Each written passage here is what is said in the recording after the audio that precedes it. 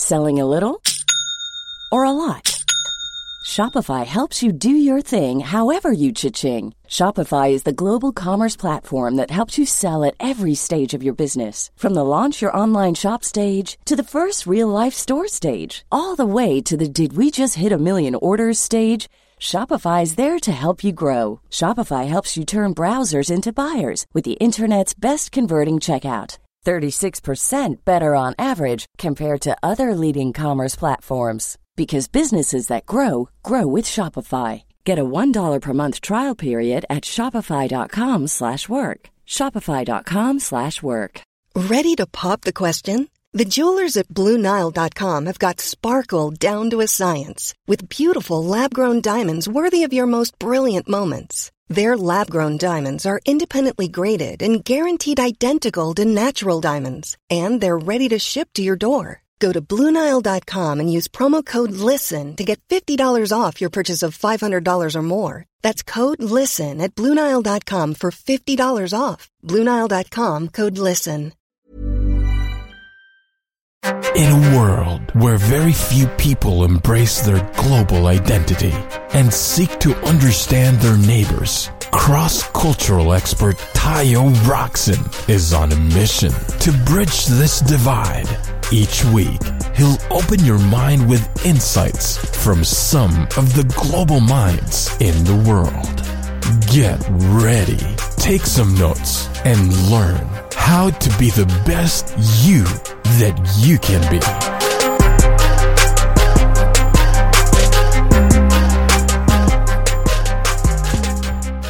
Welcome everybody to another episode of As Told by Nomads. And today's episode is with Pejman Ghadimi, and he is a self-made entrepreneur and best-selling book author born in 1982 in the middle of the revolution in Iran.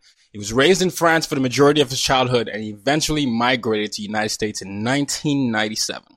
Raised by a single mom, his entire life with very limited resources, Pejman quickly adapted to the idea of being resourceful. So due to lack of finances and inability to go to college due to family obligations, Pejman chose to start working from a young age and focused his efforts on banking, where he built a name for himself very quickly, climbing the ladder all the way to the VP level in a short span of 4 years, all without any type of formal education or formalized training. Fast forward 3 years, Pejman left banking with a significant amount of experience and an incredible salary history and real estate portfolio to die for, which was later leveraged to founding 3 major businesses. One is the VIP Motoring, 2 is Secret Consulting, and Secret Entourage, which collectively has grossed over $40 million in revenue. So I'm really excited to have Pejman here, because not only are we going to dive into his multicultural background, but we're going to dive into the lessons that he's learned from just making do with the lack of resources he initially had. And also, I'd love to hear his thoughts on leadership skills and entrepreneurship mindset that we all can work on. Welcome to the show, Pejman. I appreciate you having me on. And just so we're on the same page, my companies generate over $50 million in revenue per year, not collectively. Oh, okay. Well, then, excuse me, Pejman. Forgive me for shortchanging you by over $100 million. So now that we have that clear, how about you give us a little glimpse into your story? I'm very fascinated by the idea of you being born in the middle of a revolution in Iran and then moving to France. You know, what led to that? I always love hearing stories like that. Yeah, well, I mean, I didn't have much of a choice. Obviously, being born, you're young, you're not really in control of your circumstance, right? You just have, you ultimately have just parents that kind of make decisions based on what's best for you. And at the time, I had I had a mother and a father, but both were in Iran. My mom was fairly well off in Iran, but unfortunately her position in Iran was tied to the government, which was being overthrown. And so we were forced to flee the country as refugees and ended up in France, because they had pretty much closed off the doors to come to the States for any Iranians anyways. And then, we ended up in France, where she built quite a very nice business over the course of 10 years. Nothing money related, just she had a Kinko store, which was similar to like digital imaging at the time, for photos and for photography and for digital copies, etc. And so she did that and built that starting from zero again with no money, because all of her assets were frozen in Iran, and ended up building us enough of a life to be able to pretty much have shelter and basically a car, right? Like that was the extent of the luxury we got to enjoy. And when she got one opportunity to flee and come to the US, and not flee, but just kind of like leave things and just immediately start over in the US, even though it was going to cost her everything she had built again, she took that leap of faith once more, and we ended up once more broke, but now in the United States in LA. We again found ourselves faced with more adversity in LA, where we tried to make ends meet without having the green card and without having correct papers to work and be part of a society at that point. But nonetheless, we were in America, and that was all that mattered. We struggled for a couple of years with a failed restaurant, which was a failed coffee house that just did really poorly. And when I say we, I mean my mom failed. I was still a child at this point, but it was bad to the point that it just sank every last penny she had. Whatever she had left is just pretty much left with it. And we were back again poor, and this time we took a trip to Virginia, where in Virginia my mom became a cashier for my uncle who owned the restaurant. But at that point it was pretty much the lure, and she had no energy left. It was multiple businesses later, but at the very least we had Social Security cards. So the extent of her journey and all her struggles got us to the place where at least I had a Social Security number, even though it said not valid for work. And at the very least I was now in Northern Virginia, and I was able to go to school. And so that was kind of like the beginning of this idea that, life wasn't going to be easy. And at no point was there any type of kind of outlook of having a luxurious lifestyle or anything that comes with it anywhere in my destiny, if you know what I mean.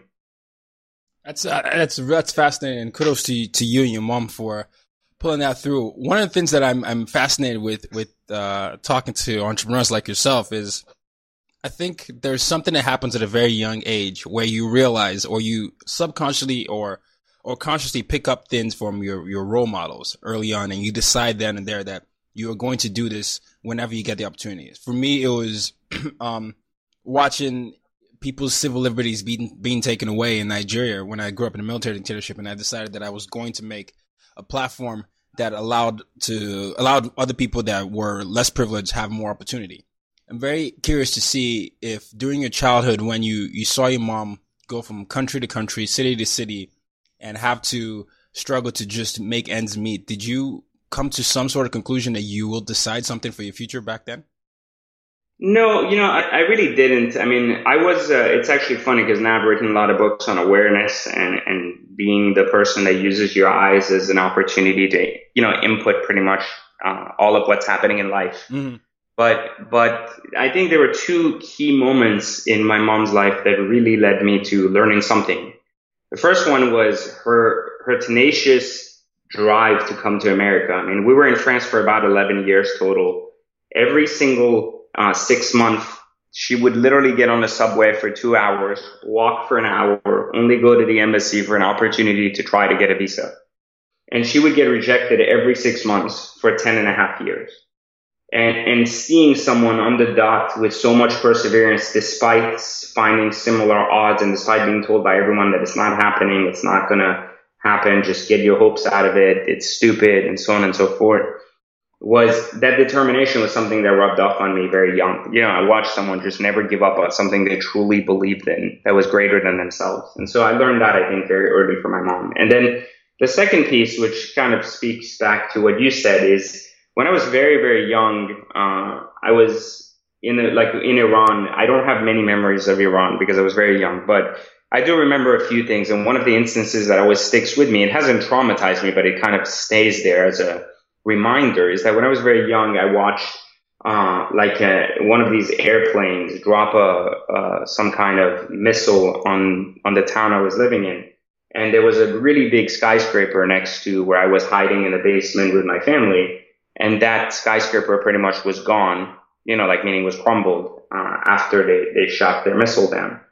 Well, what ended up happening at that point is that you couldn't hear anything in the streets, right? You could only hear, you thought you were in a silent movie.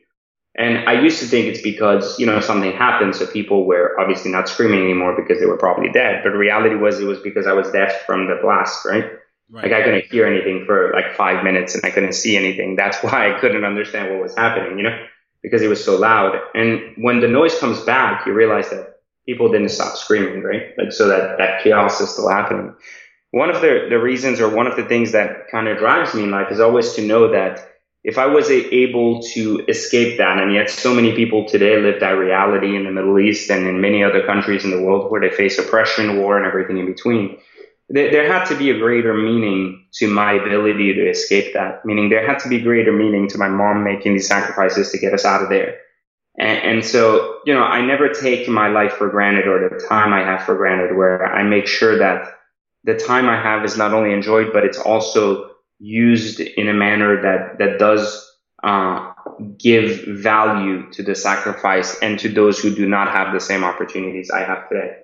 Yeah, no, that's so interesting. I love that you brought that up, just because I think a lot of us have, when we come to that point of awareness, there's something that we realize about our unique gifts that we can do to contribute to the larger sense of humanity. And I think once we get to that point, we figure out what our purpose is, something amazing happens. And you couple that with tenacity, you become almost unstoppable. And speaking of becoming almost unstoppable, you are someone that did that with banking without any formal education. Very curious to understand what made you think that you could succeed in that industry. Well, I didn't think I could succeed in any industry. I think that's the bigger mistake that people make in life, is that they expect or go into something with an expectation of what should happen. They go to work somewhere with an expectation that they should be CEO and so on and so forth. For me, I never looked at my life that way. I didn't have an opportunity to work, right? So very early on, at 14, I was begging for work at McDonald's, even willing to clean toilets. Nobody would let me because I wasn't allowed to work. So I had to find a way around it. And when I was 14, I figured out a loophole using a school permit to getting a job as a telemarketer. There, I learned a lot about sales, customer service, leadership, and quickly got myself promoted all the way to director of that company by the age of 18. I had a lot of experience as a result of that. And, when I became a telemarketer, I didn't think like, oh, do I have a career here? How do I move up? I didn't do that. I focused on the present. My job was always to be a telemarketer at that place when I started. And so therefore I became the best telemarketer that place ever had. And I looked at everything I do in life, not as to what I'm doing, but rather the commitment I'm willing to make to it. And so being a telemarketer may seem stupid to many, but I took it seriously, and I turned my $12 an hour job into $2,500 a week in commission. And, and into 4 promotions that led me to, the director of that company. And then when I looked into getting in banking, I simply looked to transition to a job that was less hours and somewhat of similar pay. I didn't really care if it was banking or not, And an opportunity came to get in banking, and it was a comparable, just a small salary cut, but nonetheless comparable in nature to what I was doing. And it seemed far-fetched that an 18-year-old could be a bank manager or something in bank management. But, I didn't look at it that way. I looked at it as I was an 18-year-old with experience leading 3 offices for a remodeling company, doing sales, doing customer service, understanding sales mechanics, and being able to sell on the phone and in person. And I looked at a bank and I said, what's your number one purpose? Well, it's to sell new accounts, loans, and everything else. So, I aligned my capacity and talent to the objective of what the bank needed, and convinced 2 people during an interview that I had such talents, not by telling them, but by showing them. And so as a result of that, I got an opportunity to get in banking. And when I got in banking, I didn't look at it as, oh, I wonder how quickly I can get promoted. I just focused on being the best at my job. Like, I was the best bank manager they ever had. I hit all my goals, and I did much more. I trained people, and quickly word spread, right? And every time a new opportunity came, I didn't have to even apply for it. It was kind of like, in a way, given to me, if that makes sense, because I was the best positioned candidate for it. So I think, I always say life isn't about what you do, but rather how well you do it. And so if you really don't know what you want to be doing, the question really remains, how are you willing to commit to whatever you choose? Being the best at the job you're doing will provide opportunities. That's a very interesting mindset. And the reason why, I say that is because sometimes I imagine you get asked this question a lot. I don't know what my passion is. How can I figure that out? I mean, passion in itself, look, if people are curious about what is passion, like how do I find my passion? Well, passion is an extension of love, right? So it's like saying like, okay, if I like something and I'm talented at it, right? I tend to love it because I become good at it. So it fuels my confidence. When that confidence gets fueled, I become talented at it. And that love evolves into passion. So there's a systematic equation to where passion comes from. What I'm saying is outside of passion, I think too many people think of their life in a 1-to-1 ratio, meaning I have to build a business. That's the only way I'm going to succeed, right? Or I have to find my passion. That's the only way I'm going to be able to build a business. But that's not how life works. Sometimes, life doesn't start at 0 and end at 100. Sometimes life starts at negative 100, and you have to figure out how to get to the 0 line.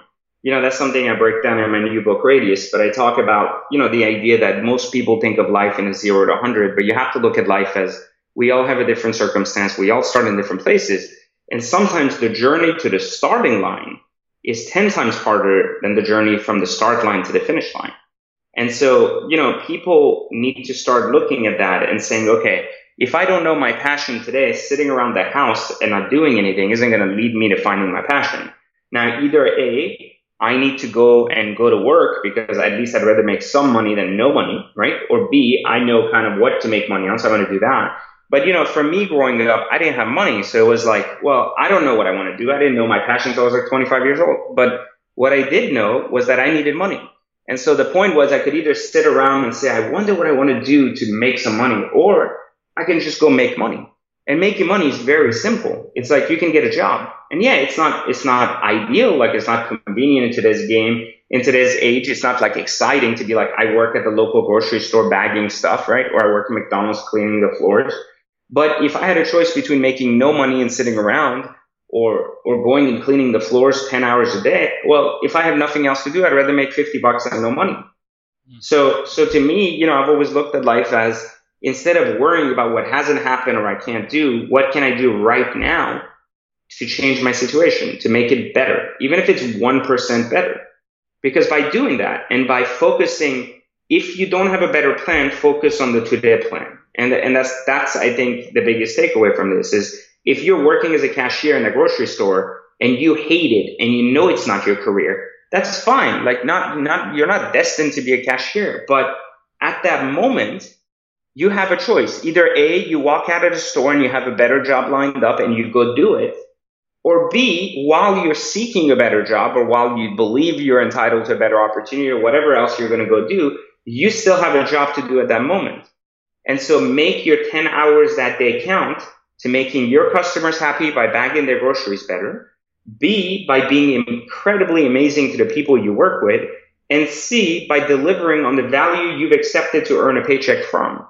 Because what ends up happening is, while you don't find passion in what you're doing today, which is bagging groceries, you may still actually be offered an opportunity for advancement in that same place as a result of doing great work before you're able to find a job elsewhere, following your dreams and all that crap, right?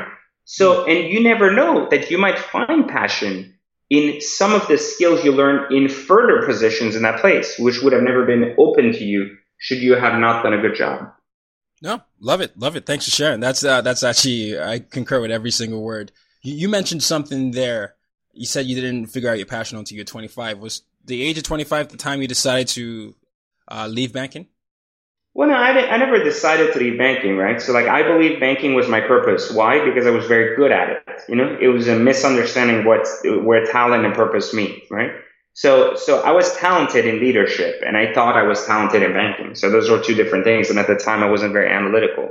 So I think when I was in my 23 years of age, I reached the peak of my career where I had advanced faster than anybody else had ever done so in the United States.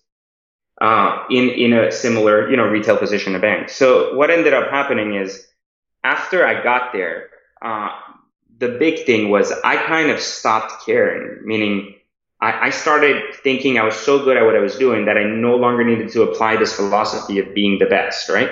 So I kind of allowed myself to allow myself to not improve anymore in my position. And as a result of that, what happened is I let my guard down. And by letting my guard down, I pretty much fired myself, if that makes sense.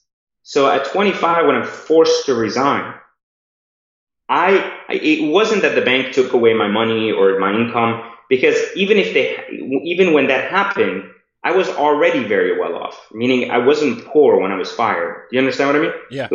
I had money, right? So I wasn't like, oh my God, what am I going to do for work? The problem was that they took away my purpose. because I thought I was meant to be a banker forever. And I thought I was really good at it. So I said, well, this is what I'm going to end up doing for the next 50 years, And I didn't think I would do it in that bank, but I thought that's what my job would be for the next 50 years. I would facilitate financial transactions for people. This is where my talent lied and where I had had a lot of success very quickly. So that's where I thought I was going. But when they took that away from me, they took away my opportunity to follow down that path. And so what ended up happening is during that time, it gave me a lot of time to self-reflect and really actually accept the fact that it wasn't them that fired me, but it was really me that fired myself because I stopped caring. And so by doing that, I was able to shift this idea of being a victim of someone else controlling your destiny into accepting that I had lost interest quite a while ago. And I was just hanging on to this idea of a well-paid salary. And so, when I did that, I started considering the fact that what do I want my life to look like for the next 10, 15, 20 years?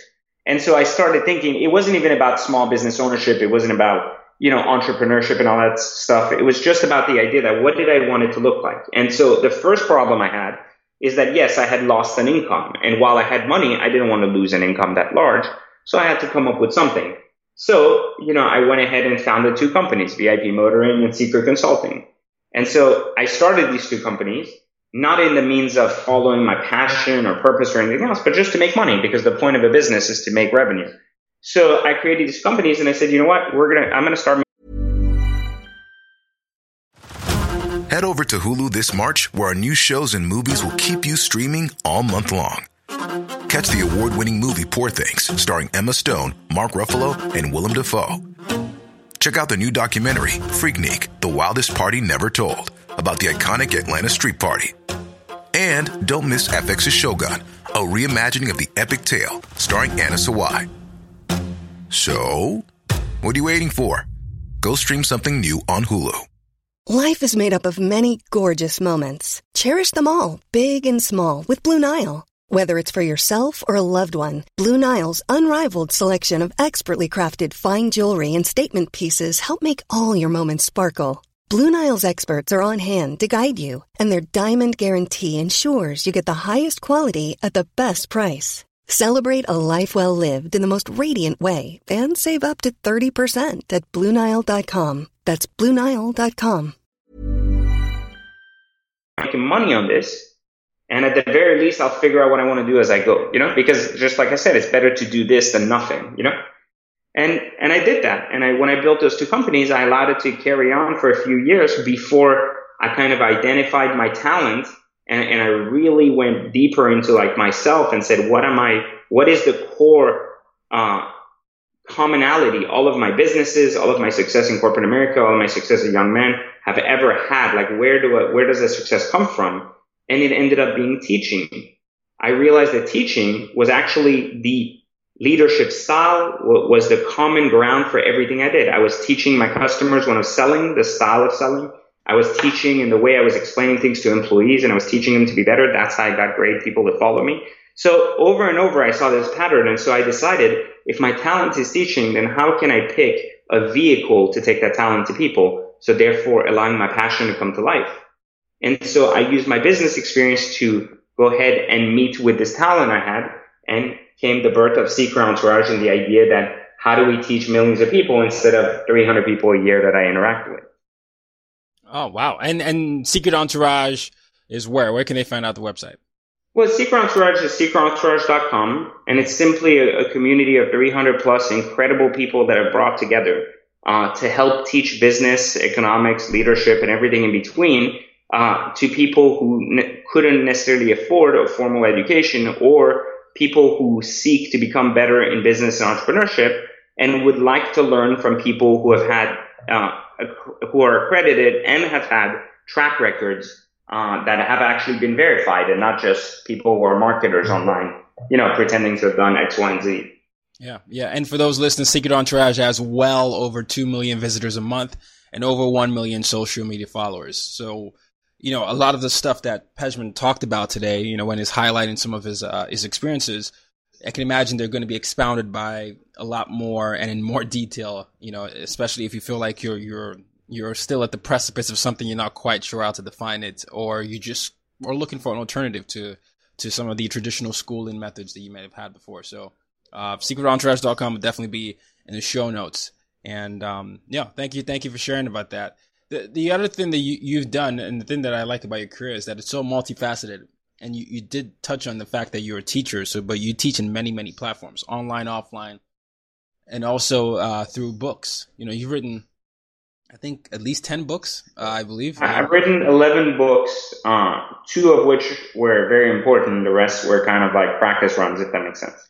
Okay, well, I consider them that way, Can you talk about the difference? Why do you think 2 are important and 1 is a practice and the rest were practice runs?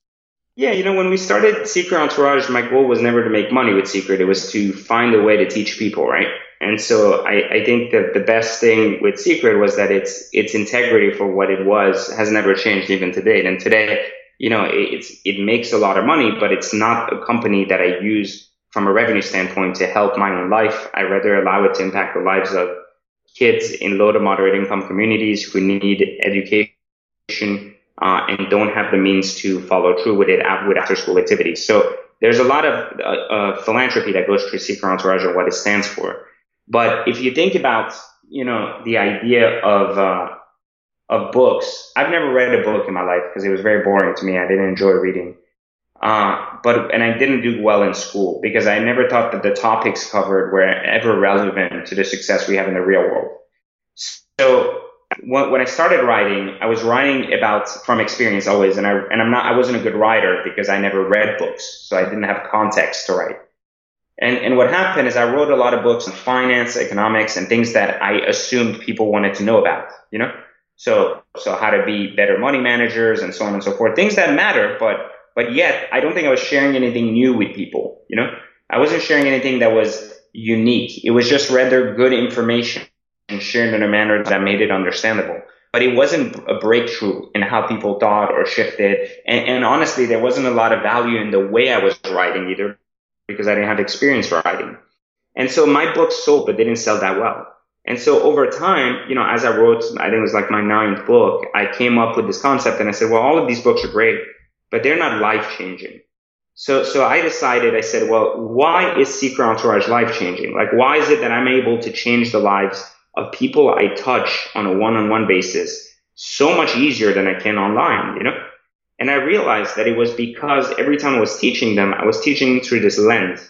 And it was what I call the third circle lens, which is that the world revolves around 3 basic circles, which is the mastery of circumstance, the mastery of society, and the mastery of life. And that the faster we're able to disconnect and understand that these 3 circles are separate circles that every one of us go through, the faster we're able to identify a roadmap on how to progress through the circles. And so, someone who hasn't found success in society rarely finds success in life. Someone who has not been able to overcome their circumstance rarely finds success in society. So the point was, it was almost like a map of progression. And when I would coach people in person, it would make it so much easier to explain to them where they are and where they're going. And I realized that I had invented this system over a decade of coaching people, between my banking career and my personal businesses and so on and so forth. And I said, well, this is an interesting concept. Why don't I put it in a book? And came the birth of third circle theory, a unique concept that was built on finding your purpose based on observation. And so, having that and putting that information out, the book in itself, its message, its content became very powerful for people. And the feedback was so strong that the book almost found virality on its own and made it to now close to 350,000 copies. So, that was where the success came from as a book author is, what is the purpose of a book that no one's reading, right? So the success of a book comes from how many units you can get in front of people, because that's how many lives you're impacting.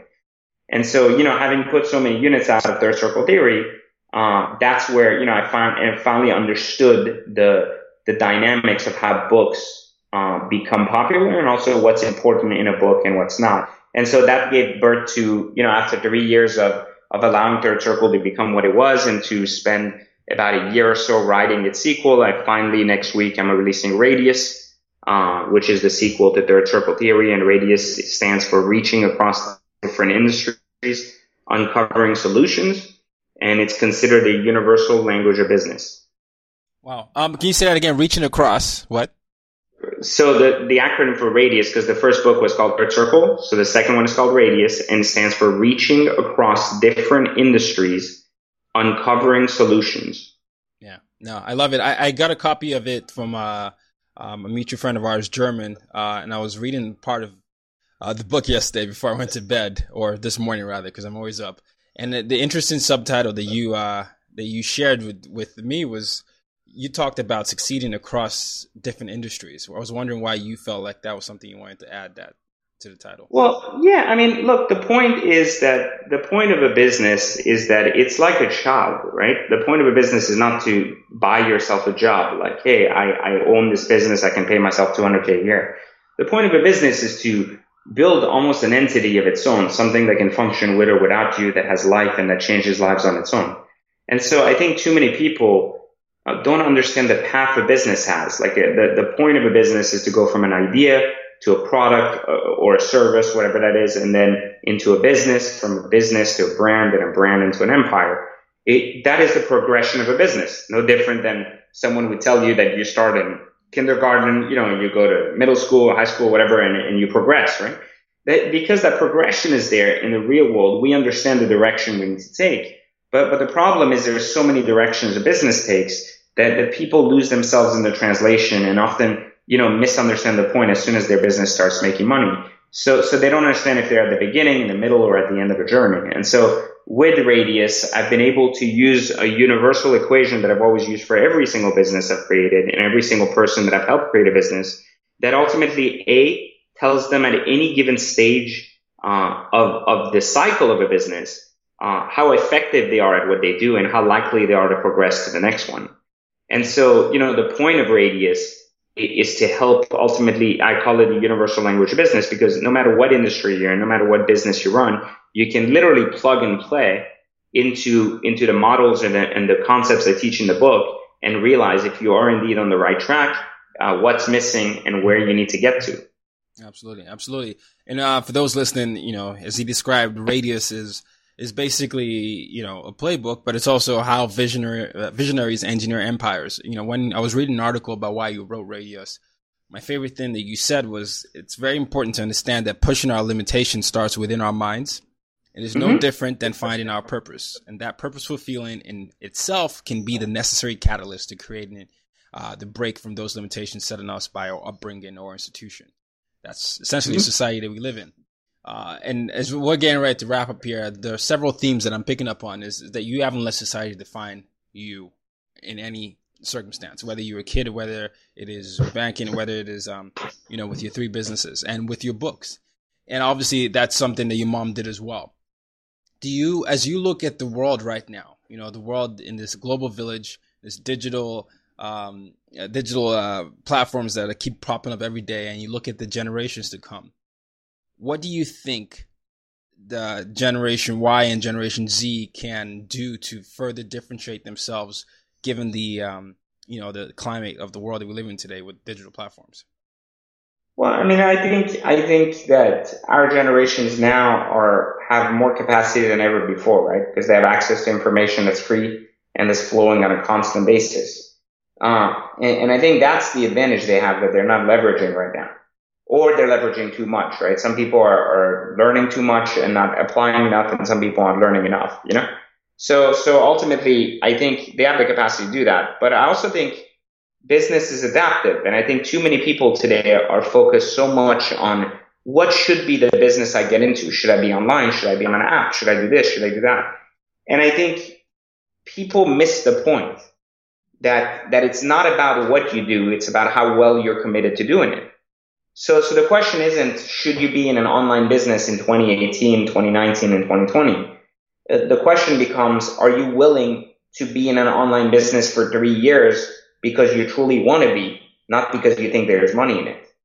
And if that's the case, then you'll figure out a way to make money within that business, is what I'm trying to say. Yeah. And I think a lot of young people don't do a good job differentiating the two. And then the other part that you speak about society is nothing more than a guideline. Like you have to think of it as a sphere within, like if you think the earth is life, for example, then each sub-society, each country has its sphere, which is ultimately this bubble you live in. because you're taught to grow up in it and to be a productive piece of the machine, right? And that's okay. You can't reject that. And that's the first mistake millennials and young people make, is they reject society. They're like, oh, a degree is shit. Oh, I don't want a job. It's garbage. Which is not true. Like, look, degrees are not the best. Obviously college is outdated. We know that. It's nothing new. And we know that getting a job is not going to make you a millionaire. But it doesn't mean it's bad. Like what I'm saying is it doesn't mean that it's either good or bad. There is still plenty of good in holding a job. And there's still a great opportunity by having a job to bridge your gap between your lack of money and starting a business. So people, I think, in our generation need to stop thinking so close-minded in this one-to-one perspective that, oh, this guy made it this way, so I'm going to make it this way. And I think this is the problem, is that, I say this a lot to people. 10 years ago, you would compare yourself to your neighbor. Or let's say 20 years ago, you would look at your neighbor and you would be like, oh, you got a new car, you got a new house. You're 40 years old, I'm 35. Okay, maybe I need to step up my game, because we're living in the same neighborhood and obviously you're more than me. And that was your context for reference of like comparing yourself, which is the wrong thing to do, but that's what people would do. Today, with the internet, you have the ability to compare yourself to thousands of people across the globe, across different industries, just based on age, based on business, and everything in between. And on top of that, you don't actually get to compare to them because of the reality. You get to compare to what you're showing to what they're showing. So the context of competition has changed so much that people are getting lost in this idea of keeping up with something that's not real. If more people focused on being the best versions of themselves every day, they would see that even if they progressed 1% a day, at the end of the year, they would have progressed 365%, which is significantly higher than 99.9% of the population. But because people are saying, oh, I'm late, I got to work faster, they're not working to become talented or better at what they do. They're just trying to mimic what other people are doing, and as a result, find massive failure because the money doesn't come fast enough. Yeah. Stop living life based on a 1-to-1 ratio. I love that. And don't keep up with when you say keeping up with stuff, I was thinking of keeping up with the Kardashians. That's actually in the name. And I was thinking of how that subconsciously can actually impact many people where they feel like, well, they have to keep up with, yeah, but I mean, think about it. Like, perceived reality. Who cares? Yeah, who cares what that guy did on the internet? Like, how's that relevant to you? Like, you're starting from a different baseline. You don't have the same amount of money. You don't have the same skills and talents. Why does it matter if someone at 25 built a $1 billion business and you're 40 and you haven't? What difference does that make in your life to know someone else at 25 did it? The only thing you need to take away from that is that it's possible. And not look at it as you're behind. You need to look at it as, look, that guy did it in 5 years. It's a possibility. No. But it doesn't mean that I have to start at 20. I definitely agree with you on that. I just thought it was so interesting. You literally said keeping up, and I was like, oh my goodness, that's actually in the name. And people at E and all these entertainment platforms will make that an addictive thing for you to keep up with by putting that in the name. And you're like, oh, I'm just watching it. And you're like, whoa, I have been keeping up with them for 7 years and comparing myself and trying to make sure my Instagram looks like that. And I didn't even realize I was doing that. So it's an interesting point about awareness, which is something that you focus on a lot, is we have to be aware of what we're doing and make sure that we understand that we're not like everybody else and that we just have to start from our own start line and get to our finish line. Exactly. Yeah. All right. So as we wrap up here, I want to ask a few, maybe a couple, 2 questions here. And one of those is your background. Do you ever feel like you have different cultural roots? Do you feel like you have to code switch sometimes? You go home, it's Iranian home. You go home, it's French or you're American here. Or do you feel like you've just formed a mix of all the identities and that's the identity you're now comfortable with?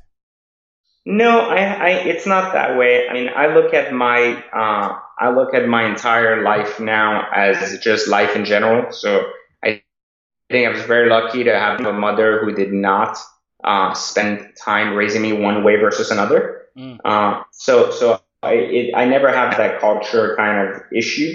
I do have a very high sensitivity to understanding cultures. So I'm very aware of how people act and why their society has made them into who they are. Yeah. I guess that's what gives me a competitive advantage as a teacher, is because I understand why people form their belief systems the way they do. So I don't ever have a clash with a culture, even though I may not agree with all cultures, if that makes sense. It's the idea that people aren't inherently good or people aren't inherently bad. They're just shaped by the societies they've been molded in. Well, people are shaped by the environments that they've grown up into, right? Yep. So the question is not necessarily like, why are they messed up? The question is, are they willing to change? Yeah. No, love that. I was just listening to Hasan Minhaj, who's an Indian American comedian, and he had mentioned something like that as well, because he grew up Muslim in America, but he's American. That always fascinates me. And the last question is the mission statement of this podcast. My mission statement is use your difference to make a difference. That's the umbrella I use every one of my platforms to help influence the next set of global leaders. So I always ask my guests at the close of the interview how they are using their differences to make a difference. So, PJ, so I wouldn't mispronounce your name. How do you use your difference to make a difference? Well, I mean, today, I try to do as much as I can, providing mentorship and education to as many people as I can through these platforms I've created.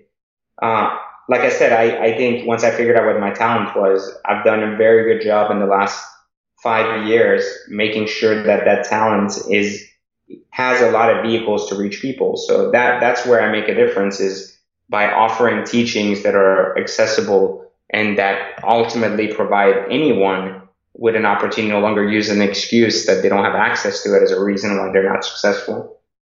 Yeah, no, it's a good way. I mean, you're teaching, you provide an opportunity, and you're leveraging your talents in the best way possible. Where can people find out more about you and your upcoming book?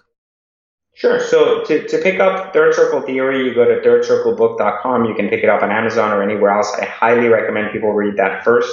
My latest book, Radius, which is coming out in a week, is going to be available at powerofradius.com. And that's, you can definitely find it there. But again, to anyone that's interested in learning or becoming a better entrepreneur or learning business and entrepreneurship, you can find me in the Secret Entourage Academy at secretentourage.com.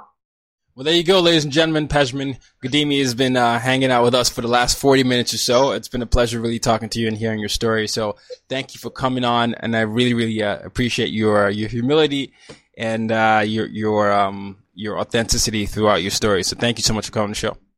My pleasure. Ladies and gentlemen, until next week, use your difference to make a difference. You've just been listening to the As Told by Nomads podcast. For more ways to reach out to Tayo and to use your difference to make a difference, head over to www.tayorockson.com.